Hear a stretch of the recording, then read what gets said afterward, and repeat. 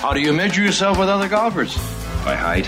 It's a very, very special honor. I'm Paula Creamer, and you're listening. Well, we're waiting. Hi, this is Martin Cove, a.k.a. John Kreese from Cobra Kai, and you're listening to Golf Talk Live. Let the word go out from here across the land. Let Daddy Noonan approve. It is Wednesday, June 2, and this is Golf Talk Live's 19th hole podcast. Alan Depew joining you with our panel. We only have a threesome today, but I have Boston Bob Baldessari, and I have Andy Hydorn joining us. Andy's back from his little hiatus when he was up in a little town called Brookline. And boys, there is a ton of stuff to talk about. Golf world is blowing up literally all around us. But I want to talk about something extremely important right out of the gate. Do you put your cereal in the bowl first or your milk? Cereal first. Andy? Yeah, I would happen to say it's a cereal first, milk second deal. Well, they did it. Okay, so Colin Morikawa was linked to going to live. He got up early the other morning, took to Twitter and said, "I said this back in February. I'm saying this still again. I'm not going anywhere, and now I got to go, pour some cereal into my milk this morning." Which then set off a whole Twitter conversation, including JT chiming back, saying something to the effect, and I paraphrase, "What's more disturbing is that you're putting your cereal in after you've already put your milk in." That's not right. That's like the Jerry Seinfeld joke too about cereal. Like he goes, all your life you put cereal in a bowl, you would know how much milk to put in, but you always go, oh, a little more, oh, a little more, oh, a little more. So I don't even know who it was. Somebody did a Twitter poll. It was like 95% of the people in the world put the cereal in the bowl first. So I had to started a little podcast here today. I'd take the over on that. Yeah. I mean, but I'm not going to lie to you. Thinking about it, Morikawa may be onto something.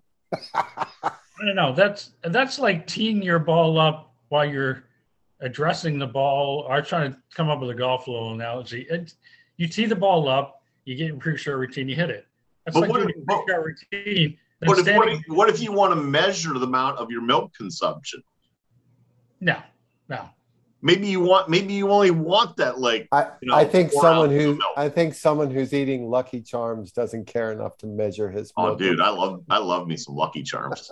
Who doesn't? I mean, who doesn't?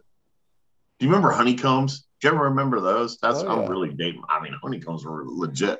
I've become more of just a plain old Cheerios kind of guy with. Oh, we can go back to when we were growing up. There were some serious hardcore sugar bomb cereals out there. Oh, Fruity Pebbles, Frankenberry. Oh, Frankenberry. Nothing to do with breakfast. I used to take Captain Crunch in a little bowl, minus the milk, and when we would go in between during hockey games while they're doing an ice cut. I'd sit there and eat that so I could get a sugar rush. Yeah, that's right. Wow. So I was doping. in 12-year-old ice hockey in Vermont. Don't take any titles away. Exactly. All right. So milk goes in after. That's what we've concluded. Check that one off the list. All right. Well, hang on a second. Let me reach over here. Okay. Check that off the list. All right. So anything else to talk about this week? It's a quiet week. Not a lot going on. Very quiet. It's a sleepy week in the golf world. Golf business. How about have you ever heard this one? Hey, I'm just tired of talking about live golf. I just want to focus on the US Open and focus on majors. And how disingenuous is he? And then turns around and steals it from the KPMG from Congressional by turning the focus to live golf and himself. Way to go, Brooks. I mean, are you surprised? No, not at all. I mean, if we start examining the roster here, it's LIV stands for Let's Invite Villains, right? I mean, we got Bryson, we got. Oh my God! Can you imagine the logo they could develop off of that? I mean, good God! It's like everybody who's got a bad name in golf is just said, "What the hell? I might as well take it all the way." I've seen some great ones going around social media though, like the screenshot of Brooks was here over top from Sean. Yeah. There's some good ones.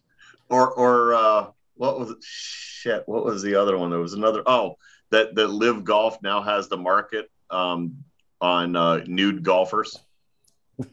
I don't know if you saw that one. And there's a picture of Greg when he did his nude photo shoot, and then Brooksy. Yeah. Oh. But hey, Andy, welcome back. Good to see you. Thanks. I'm glad to be back. How good did that place look up there? You know what? It's that place, and Bobby knows too, has a special place in my heart. I mean, I love the country club. I've played there in a bunch of tournaments, and it's a proud moment for a Bostonian, right, Bobby? Absolutely, I'm wicked proud. I would agree. No doubt. And pause for a minute, because I completely neglected in my lead, and I was so busy wanting to get to the cereal conversation. Andrew's doing Andrew things. Brendan's still teaching the golfers of tomorrow, but a big shout out to our little pretty podcaster, Gen Z. You heard him last week coughing, hacking up a lung. Well, we at least did.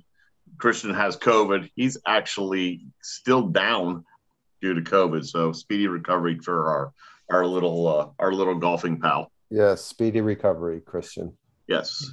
He needs 2 extra clubs for Christian this week. He'll get his strength back. I love how you threw that at him, Bobby. That was perfect. Well, we gotta. You're an agenda guy. Yeah, young guys still want to swing from their heels. That's right.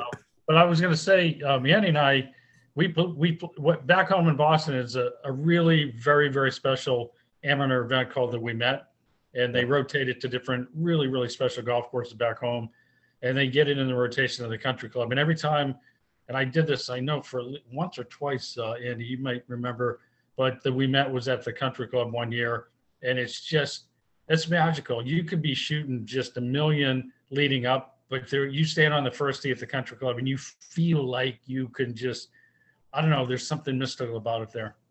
Yeah, and I've always played well there. They also used to do, the Boston Globe used to do the Tournament of Club Champions. Yeah. And they had it at Brookline one year. I qualified for the US Amateur at Brookline.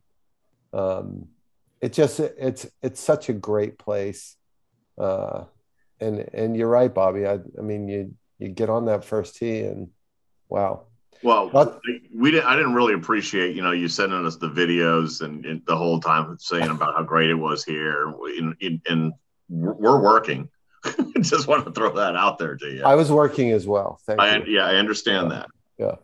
Yeah, Alan you had 492 golfers the other day, so you were busy. Holy crap, guys! I did the math. In a 4-day stretch from Friday, Saturday, Sunday, Monday, with Monday being the new federal holiday, we put through over 1,300 rounds of golf. Oh my God! How's your budget looking now, Alan? I'm still behind. You're catching up, though. But I am catching. I'm back in the ball game. Yeah, you're catching up. Mother Nature tried to hit me, but I'm dormy, but I'm still battling. That's awesome. What was neat with the U.S. Open? I'm so glad they use that 11th hole. Well, they call it 11. Yeah, We Met hole. Yeah, if you play it's not number 11. If we play it normally, is sort of some of the rotation, but I don't care what you call it, what number it is. But I love that little hole. It is just, that's what every golf course should have, something like that. It's like at Myopia Hunt Club, Andy. This little 99-yard hole. The ninth hole at Myopia. Yeah, you run. So, you literally scooped over to number 10 because you made 3. Scotty Scheffler would never say anything about that. Loving the 11th hole at the We Met hole. I know, right? But I'll tell you what's funny is, and I want to go back to talk about the Open a little bit more, but I was watching a little bit of Golf Channel today, and obviously coverage is focusing on the KPMG, which we got to talk about that also. I told you there's a lot of stuff going on. And they've actually shortened the 10th at Congressional down at the Congo. It's playing 136, I think, this week. Nice. So, and they did this whole piece on short par threes and the excitement that they can bring. And obviously probably the most famous one is obviously Pebble. So, I mean, you got Pebble, you got number 12 at Augusta, you got there's a great one at LA Country Club. A great one at LA Country Club. It's like less than 100 yards. Clearly just shows that, distance, if the wind kicks up, I mean, that's what happened to Scheffler, right? Wind kicks up on him. He's trying to hit this little, trying to hit a little, take an extra club, knock it down a little bit. Yep. Or the wind stopped. I can't remember. I guess that's probably what happened. Bounds it over the back of the green. 3 whacks later, he makes 6, and away he goes. I got to tell you guys too, and I don't know if you agree with me, but when you're out there watching a golf tournament versus when you're playing golf at the same place, spectating makes golf look so much harder. I mean, like looking at the country club at those holes, from a spectator's point of view with no clubs in your hand, it just makes it so hard. Like, for example, the second hole at Brookline is a par 4 normally. And they play it as a par 3, and it's a tough par 3. But it looks like it's 260 yards. And it's only like 215 or 210. Yeah. But, wow, it just – I don't know if you guys experience that too, but watching golf makes golf look so much harder than playing golf.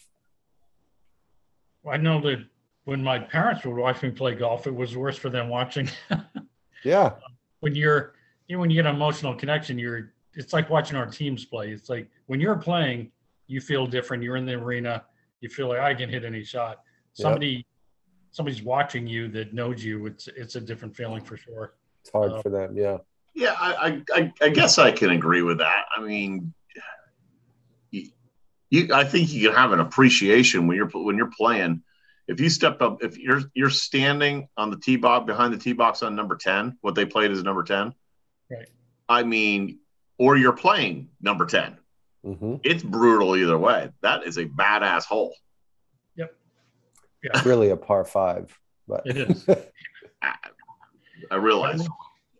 One comment on that 11th hole, that par 3. Here's my take: the tour players, the generation that's been around for a while, and we talked about this earlier before we hit record, they're not used to hitting knockdowns. They're not used to hitting flighted shots. Yep. If I use the term, hey, Joey, hey, Mary, hit a knockdown to any kid that's a teenager, I'm talking Greek. They don't know what I'm talking about. So that art, that Justin Thomas may be the only one on tour that really appreciates it, to flight it. Trevino, Hogan, all those guys, they had different flights, different clubs, different. Hogan never looked at the yardage. It was just taking into account the visuals and hitting the shot that he felt in his hands. And it was interesting. It was some sort of stat on 11. At one point, there were like 9 the stat said 40 something, 42, I think, knockdowns, 9 regular swings. You were there, Andy. I think it was on Saturday, maybe. It was just really interesting that they used the term knockdown. I appreciated that they used the term, because I didn't think anybody really uses that anymore. Yeah, well, I'll just say that when Scotty, it was a back pin, and the wind was gusty, like really gusty. And I had left at that point, but my buddy Scott was there on the 11th hole, texting me from where he was at. But Scheffler had a 140-yard shot and hit a gap wedge, what they were calling a knockdown. That's not really a knockdown. Yeah. He flew a gap wedge over the green, so he hit it 145 or 50 yards. Yeah, but didn't you have the sense? I know at least my opinion was, I was expecting him to just put his foot on the pedal and just start to pull away and keep on going, like 3 times that weekend. obviously that was the most important. I mean, he was starting to open up a stretch there, loses a bunch of shots. Even on Sunday, I thought he was going to put his foot on the pedal and pull away again. I think he was the best playing golfer that didn't win. Well, Zalatoris may argue with me on that one. Yes, he may argue with you on that. But to your point, yeah, I mean, like it seemed like it's that carnival game where you're getting ahead and then you're maybe I should say he seemed more perplexed. Like he would hit a shot and he's like, and just like this look of like, why did that happen? What happened there? To your point, though, Zalatoris, you could see, and God, he's knocking at the door. What a talent!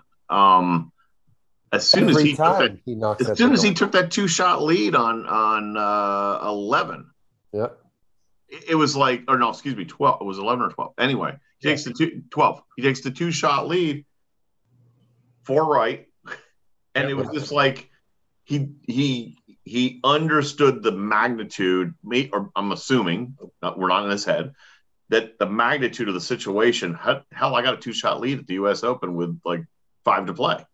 Yeah, but on that 4 right shot, he ended up chipping out and making par anyway, right? On 13. I thought he made bogey on no. I thought he made bogey on 12. Thought he lost a shot there. He won bogey. 12 he did, but I'm talking 13. Then 13 he scrapes out a par. Yeah, he bailed out right and then scraped out par. Right. Yeah, you're right though. He on 12 he ended up hitting his wedge short and it spun off the front of the green, right? Right. Yeah. But it was the most amazing thing he did that day. What's that? He took off his pullover outerwear. He played in a golf shirt all day in those conditions. Yeah. I kept looking at that going, he's a skinny little guy. It's not like some burly Craig Stadler. It's you've got the adrenaline going. You're playing in chilly, windy conditions. I don't know. I couldn't stop looking at that. Saturday was much tougher than Sunday in the sense of the wind, because the wind was stronger and kind of changing direction on Saturday. My brother was there on Sunday and he said, the wind was up, but it was pretty consistent and it wasn't near as bad as it was Saturday, but it was cold for sure. It was cold. The other thing I was a little disappointed in a lot maybe was local guy Keegan Bradley hardly get any TV time. That was disappointing. Yeah. And he was, he was playing okay. He was 1 under. I mean, he was hanging in there, but it was the occasional shot. Any of them shock you? Anybody did? I mean, Rahm. Did Rahm shock you? I kind of surprised me that he fell back as much as he did. Yeah, me too. Yeah, I thought he would play stronger after, winning it and being in the mix in the cauldron. Yeah, I thought he would play better. And I really thought a European would win. I mean, I should have put a bet on Fitzpatrick. I don't know. I just thought, and Andy, if you've been there, that the country club has a real feel for more of a European course. Yeah. So I thought, blind shots and yeah. And I thought Rory would play well. You got to go with him, hot hand. Fitzpatrick, I thought Rahm would do well. Just that look and feel of the place. I mean, they did do well. They top 10'd it, right? So it's hard. I think it's, like we said, it's amazing how relevant Scheffler's game is every time he tees it up, with the exception of the PGA, right? Right. Zalatoris is relevant every time. He is going to be with his ball, but they're throwing around a lot of stats regarding his putting, that he hasn't missed a putt like within 3 feet all season. Yeah. They talk about his loop to loop and his figure eight stroke and his putts. And what's interesting, and maybe this is a mental thing, maybe we need Stephen Yellen, his putting, strokes gained putting on during majors is like insanely far ahead of what he is during regular tour events. Yeah. Yeah, and if you look at his putting stroke, just visually look at it, he makes a great stroke at everything except the really short ones. And I have to wonder a little bit if his short putting stroke isn't somewhat on purpose. Because it looks like, he pulls it back, he stops, he shifts, and then he pops it through. And it's almost like, I don't know, that might be something that he's doing because his mid-length putting stroke is beautiful. Kid's not with that ball striking ability. That kid's going to be at every single major going forward in his career. Yeah, I mean, certainly appears that way. He doesn't hit it short either. Yeah, he likes the environment. That's a lot of good players have a nice swing. Not ready for the environment. He seems to embrace it. Yeah, he's steely focused without question. So speaking of steely focused, right? The amazing thing to me is Fitzpatrick on the 15th hole. I was going to say we probably ought to give some props to the guy that actually lifted the hardware. I mean, blows it way right. And I heard this guy call into PGA Tour radio, and the ball hit him in the back. That drive that he blew right, and he ended up having like a pretty good live from 225 and hit a great shot and made birdie. But the thing that struck me was he blows that drive right, picks up his tee, puts his driver back in the bag, and says something to Billy Foster, and they're laughing. Right? I'm like, if that's not composure, I don't know what is. Right? He felt so damn comfortable that with 4 holes to play in the U.S. Open, he's in the mix. He hits a ball way right, and he's not nervous. He's not mad. He's laughing. Was that when he? And I gotta watch how I term this. Was that when he hit the husky guy? was it Fitz that hit the more husky patron? I don't know that I saw who he hit on TV. I just there was one guy. He was clearly he had the padding to take care of to survive, to absorb the impact, to absorb the blow. No, but his mindset, the calmness that he was showing, and I heard like on Tuesday or Wednesday somebody on the Golf Channel talking about, maybe it was Brandel, whatever, just talking about how Matt Fitzpatrick, his game is in good shape. His record leading up to this is good. This is his time. I bought into what the guy was saying. And when I did my pool, I picked Fitzpatrick just because, I bought into what Brandel was saying. But wow, it was his tournament. Well, I mean, how much? I haven't seen a statistic. Maybe you guys have his newfound distance.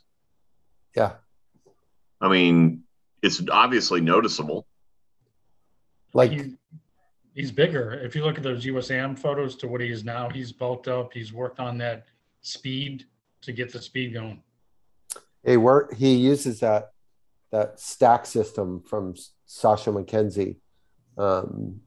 And he's trained pretty hard with it. And his speed gains have been like momentous, huge.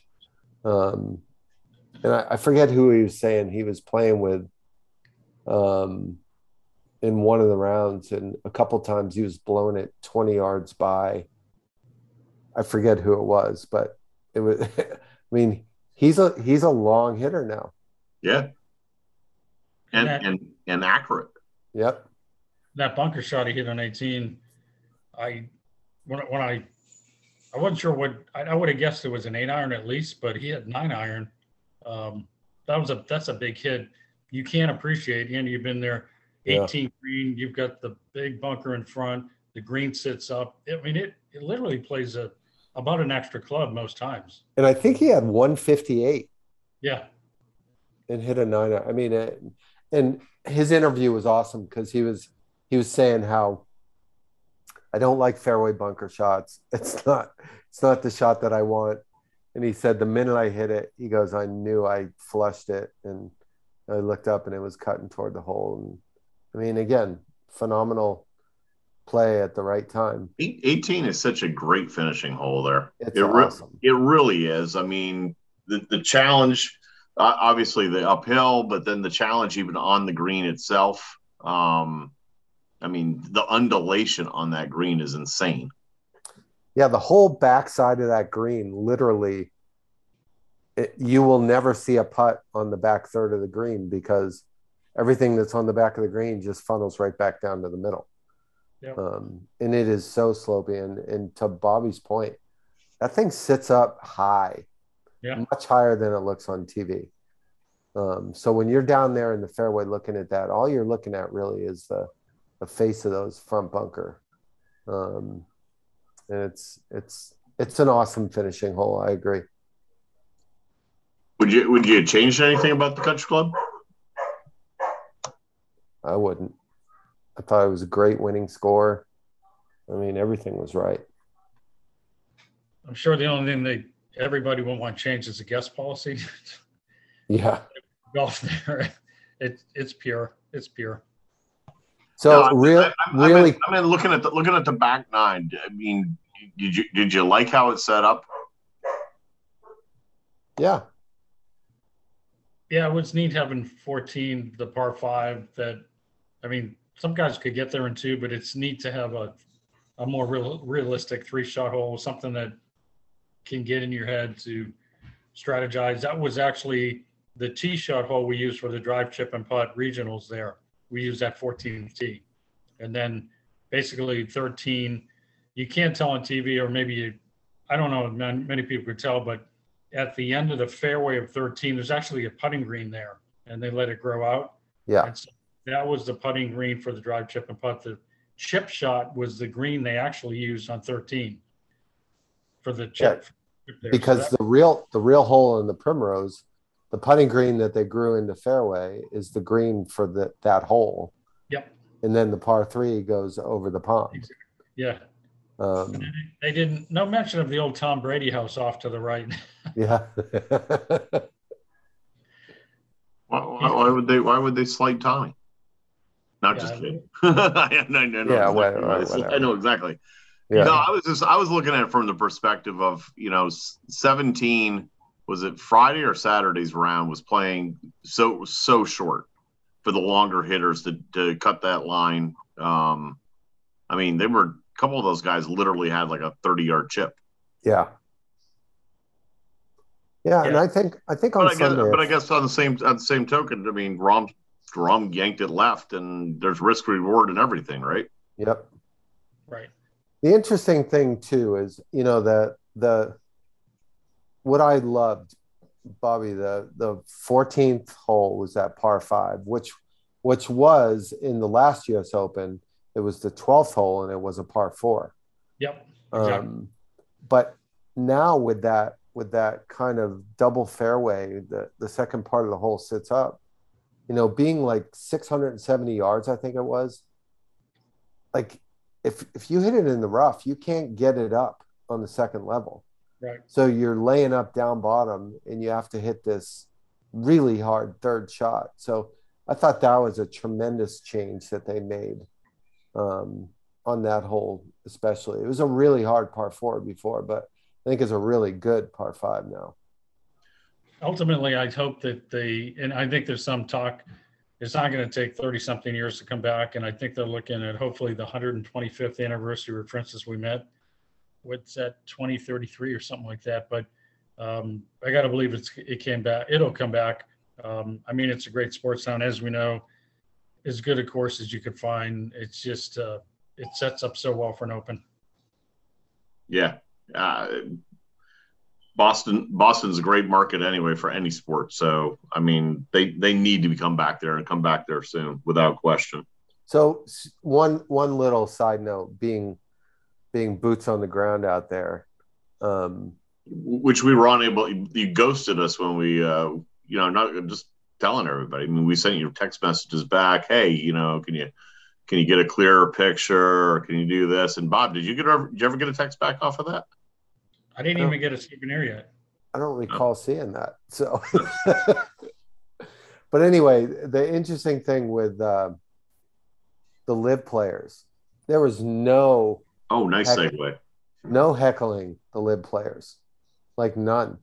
Like Phil, everyone was cheering on Phil. Everyone was cheering on Bryson, Kevin Na. I mean, nobody was heckling those guys that I heard. Hey, that state's known for some revolutions. Yeah, exactly. It's also known for heckling too. Did you honestly think there was going to be? Oh yeah. Did you really? Oh yeah. See, I think the fans of golf, they look at it as,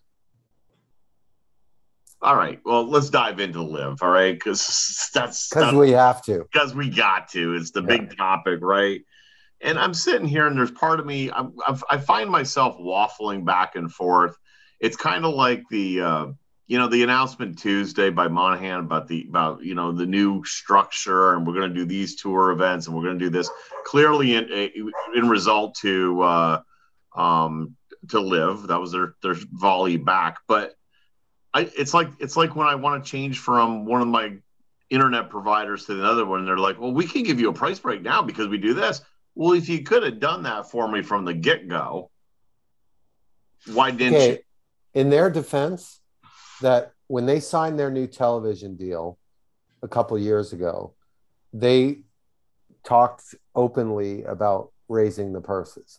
So they've been talking about this for a while. In another point, and I'm 100% on the PGA Tour side, 100%. Because who signs that deal? Who negotiates that deal? The PGA Tour does. The Jay Monahans of the world get in that room and negotiate those deals. So, at the end of the day, it's not just about, the players playing for more money. It's they're allowed to play for more money because the organization is set up to the point where they've made it a commercial, massive success. And I completely, and by the way, my allegiance is more oriented towards the PGA Tour as well, but I get it. I mean, I got all the reasons, the hokiness. I hate the shotgun start. I don't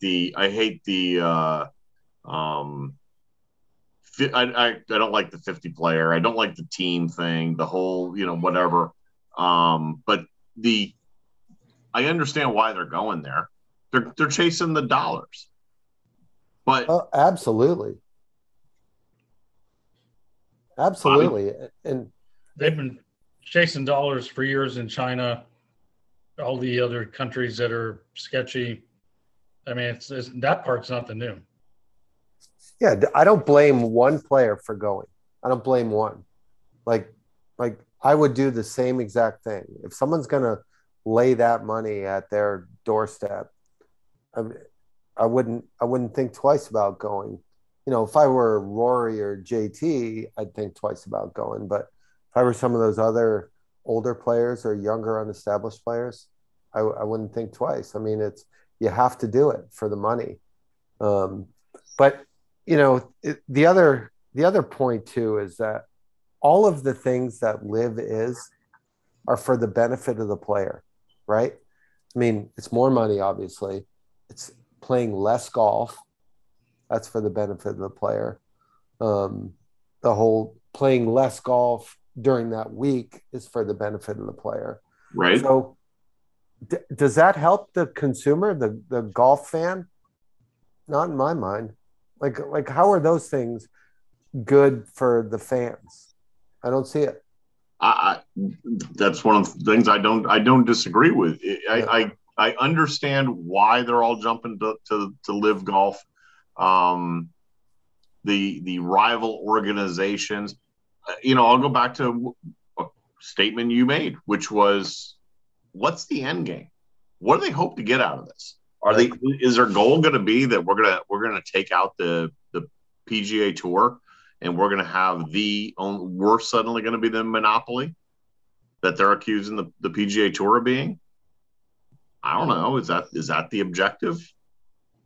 Kind of seems that way to me. Yeah. I mean, Monahan's other statement, he's like, look, if you're asking us to compete financially against, a sovereign state, well, monarchy. He said a monarchy. Monarchy, yeah. They don't have the resources to do that. Nope. I heard a really interesting replay of Rich Eisen's radio show. Alan Shipnuck was on there, who wrote the book on Phil, and he had some really, really, really interesting comments. And the bullet things were, one of them was what I said on one of our podcasts here recently. It's just interesting, the moment this thing was coming out, there was no sense of any intelligent adult conversation just for 3 minutes between the tour and, say, Greg Norman. It went from 0 to 500. You're dead to me. You're dead. Like, it's just nuclear war. Yep. And Shipnuck said he had some really cool ideas about how there could be still a working relationship between the two entities that could possibly work. You'd have to. It was a really nice interview on that Rich Eisen radio show, but there was definitely, he brought up some really good ideas that there could be something there between the two. Don't you think, though, if that were the intent, that Greg Norman would never been involved? I mean, Greg Norman burned the PGA Tour bridge a long, long time ago. Oh, he absolutely, I believe, is the catalyst, the firecracker, the burning views of, I will get my due. You stole the World Golf event concept from me, and he's gonna change the landscape of professional golf. Yep, I think that's right. And then Phil jumps in with, his professional likeness and feeling that he should be. Here's the part, and maybe it's because I'll never have that kind of money. I just don't understand. When's enough? When's enough? I mean, do you want to chase? If you're a youngster coming out, and you're JT and you're coming out, are you chasing 82 titles on the PGA Tour because that's what the history of the game? Are you chasing the majors? And of course, if they're allowed into all the majors, then they can continue to chase them. Is their game going to be sharp? They didn't win this week. Well, before you say anything else, let me just go down the list for you. Fire away. So I think there were like 15 or 16 players from LIV that were in the field at Brookline. Yes. Yeah, 4 of them made the cut. DJ was the lowest finisher, tied for 24th. Patrick Reed, Richard Bland, and Bryson all made the cut. And then the rest of them missed the cut. Sergio, Pyatt, Taylor Gooch, Kevin Na, Brandon Grace, Sam Horsfield, Louis, Sean Norris, Phil Mickelson, that Japanese guy, Kazuma, and Jed Morgan. I mean, like that's a poor showing. And at the end of the day, let's say somebody decided that they were going to go, to the NBA D League and pay these guys 10 times what the best NBA players are making. Right. As a fan, does that make you want to watch the D League? Doesn't make me want to watch the D League. I want to watch the best. And clearly, what's going on here is not even close to the best. Agreed. Yeah. Here's my question. I might have this hashtag Ogletree watch. Yeah. He's not in the field for Portland. That's a good one. Well, I saw the list of the field for Portland. So all these guys who are at the end of the list, they're gonna slowly and surely have no place to play. Well, that's that, and that I've been saying that for what happens. What happens when they get to? What happens when they keep getting? Now they have Koepka. Now they have Abraham Ancer. What happens to? Where's Andy Ogletree? Mm-hmm.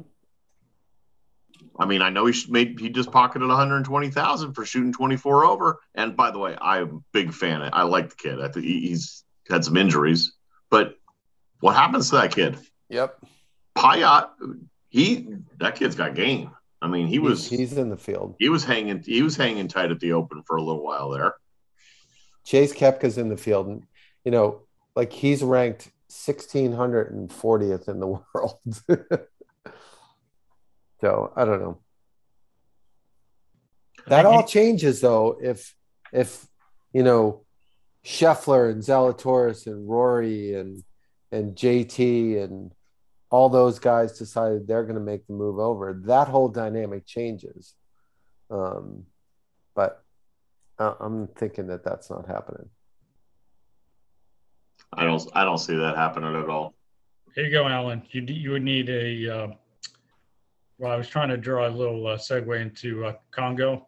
For those all to move, you need an act of Congress. So there you go. I like how you did that. Take it away. Yeah, but before that, I was covering the Meyer. I mean, before we get to the KPMG, which we got to talk about dollars there.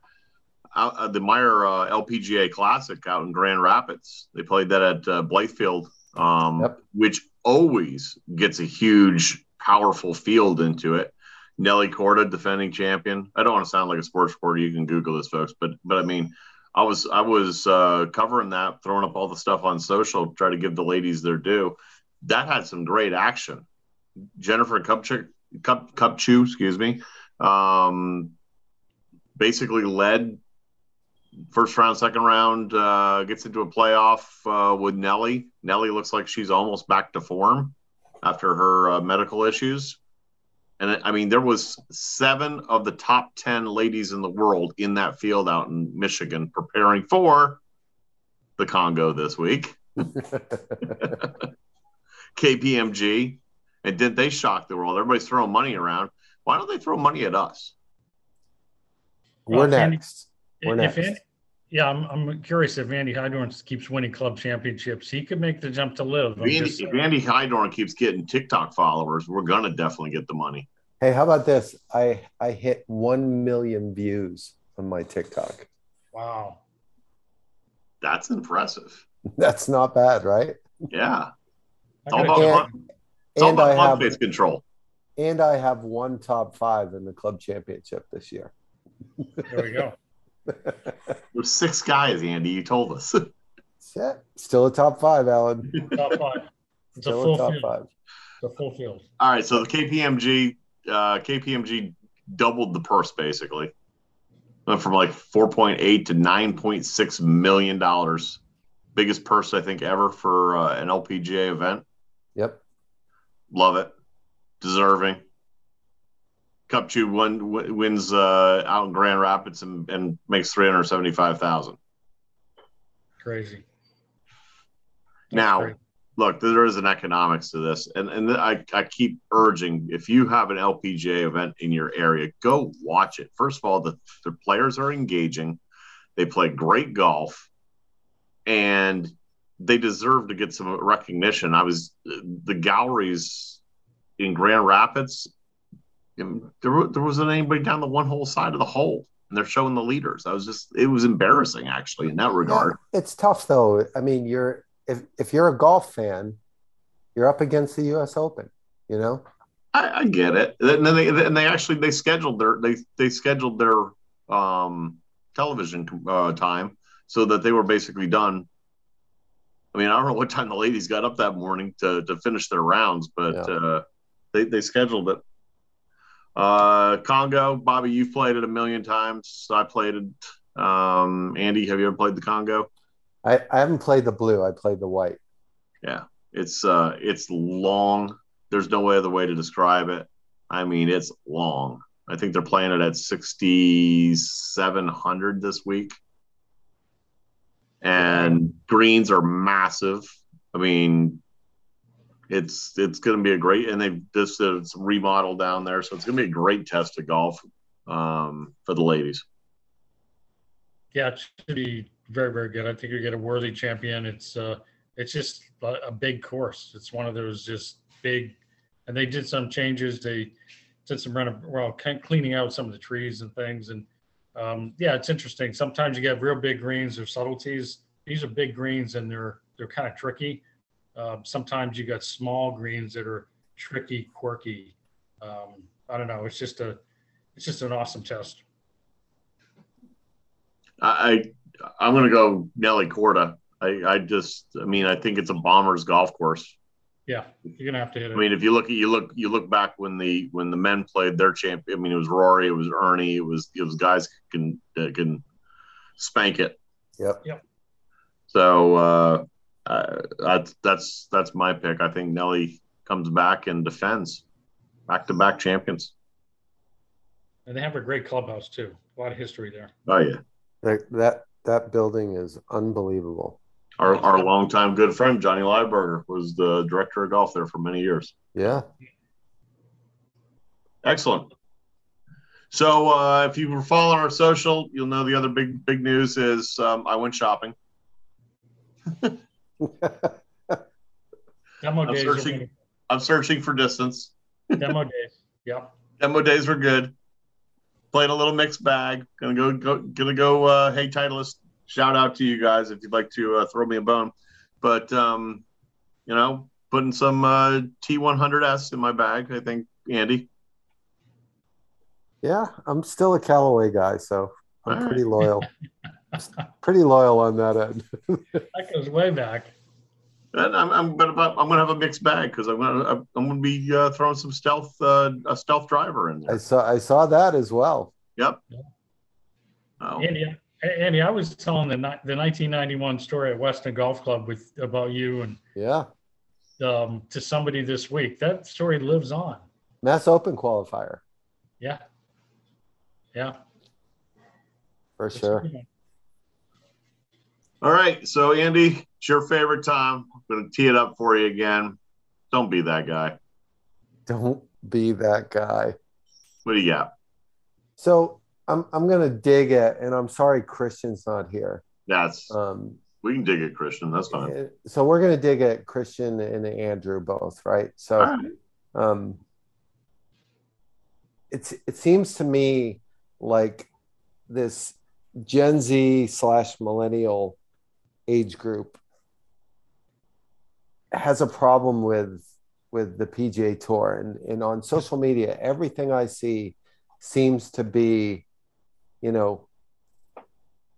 the group that's our age are generally speaking on the PGA Tour side, and the younger generations are on the live side. And I don't know. I just think that at the end of the day, I don't hear any really good reasons other than, they don't like authority. They don't want to support, the PGA's big authority, right? And they automatically go to the live side. And I don't know. That's my don't be that guy. So is that a don't be that age group? Don't be that age group. Don't be that demographic. I don't want. Okay, I want to jump one more point on live real quick. I could absolutely 110% support a world tour type model. Absolutely. Similar to the ATP tennis, the LPGA is there where you play some events. I mean, we're a global market now. I mean, if they want to steal the idea and try to promote it that we're building, growing the game, which was all fodder for the truth that they just wanted to steal players. Why don't make it a little bit more of a world tour? We're playing in Mexico now. We're playing down in the Caribbean. Why don't we have a PGA Tour event elsewhere? I know there's obviously other associations, but what have you. That's my only other comment on that. Yeah, and I think that's being addressed. Yeah. I think in Jay Monahan's talk today, they're addressing that. So my closing thoughts, that wasn't my closing thoughts. My closing thoughts, I got to give a shout out because I know he catches some heat quite a bit. But he was my guy back in the 90s when I wanted to I randomly thought I could actually play. Nick Faldo announces his retirement this week from broadcasting. shout out to Nick. I mean, the guy's accomplished a lot, and he deserves to ride off into the sunset and enjoy the game and his time. So shout out to Nick Faldo. Andy? That's a great one. My final thought is just throw a little attention this week on the U.S. Senior Open, which is at one of my favorite places on the planet. Right up the road from me. Yep. And it's just such a great facility, a great golf course. And as you talk about the golf landscape and all the golf that's out there, majors matter. So we have a ladies major and a senior major this week. And I'm way more interested in that than I am in watching the Travelers. Agreed. Bobby? Closing thought is, I'll reiterate it. Well, two things. You took my Nick Faldo thing. I was kind of shocked about that, but looks like they got Trevor Immelman taking his spot. Hopefully Trevor can do well. But I'll kind of miss Nick. He had some really, really good insights. But also, I hope the U.S. Open does get solidified back to the country club. I think it was really, really sets up really, really great for golf. And one final quick thing is go play Twilight Golf. There's nothing more soothing and magical than being on a golf course late in the day. That's the truth. God bless. Yeah, That's a great point. I mean, there is the Twilight of the show, Twilight Golf. Love how you did that, and the contours and the shadowing on the golf course. Yep. I'm not even going to tell you to hit it long and straight because you will hit it long and straight, and maybe short and crooked. Boys, have a great week. All right, guys, enjoyed it. You only have one opportunity to sell your golf property. Shouldn't you partner with an expert that offers you 30-plus years of golf industry experience, combined with the reach of a global leader in real estate? Colliers International Golf Brokerage and Advisory Services understands your unique business needs. Whether it is brokerage, management, and consulting, be reassured that the market leader in the business of golf is providing you the real answers and practical solutions you deserve. Contact Golf Talk Live co-host and Colliers Golf Advisory Services member Alan Depew today at 717-554-8519. That's 717-554-8519.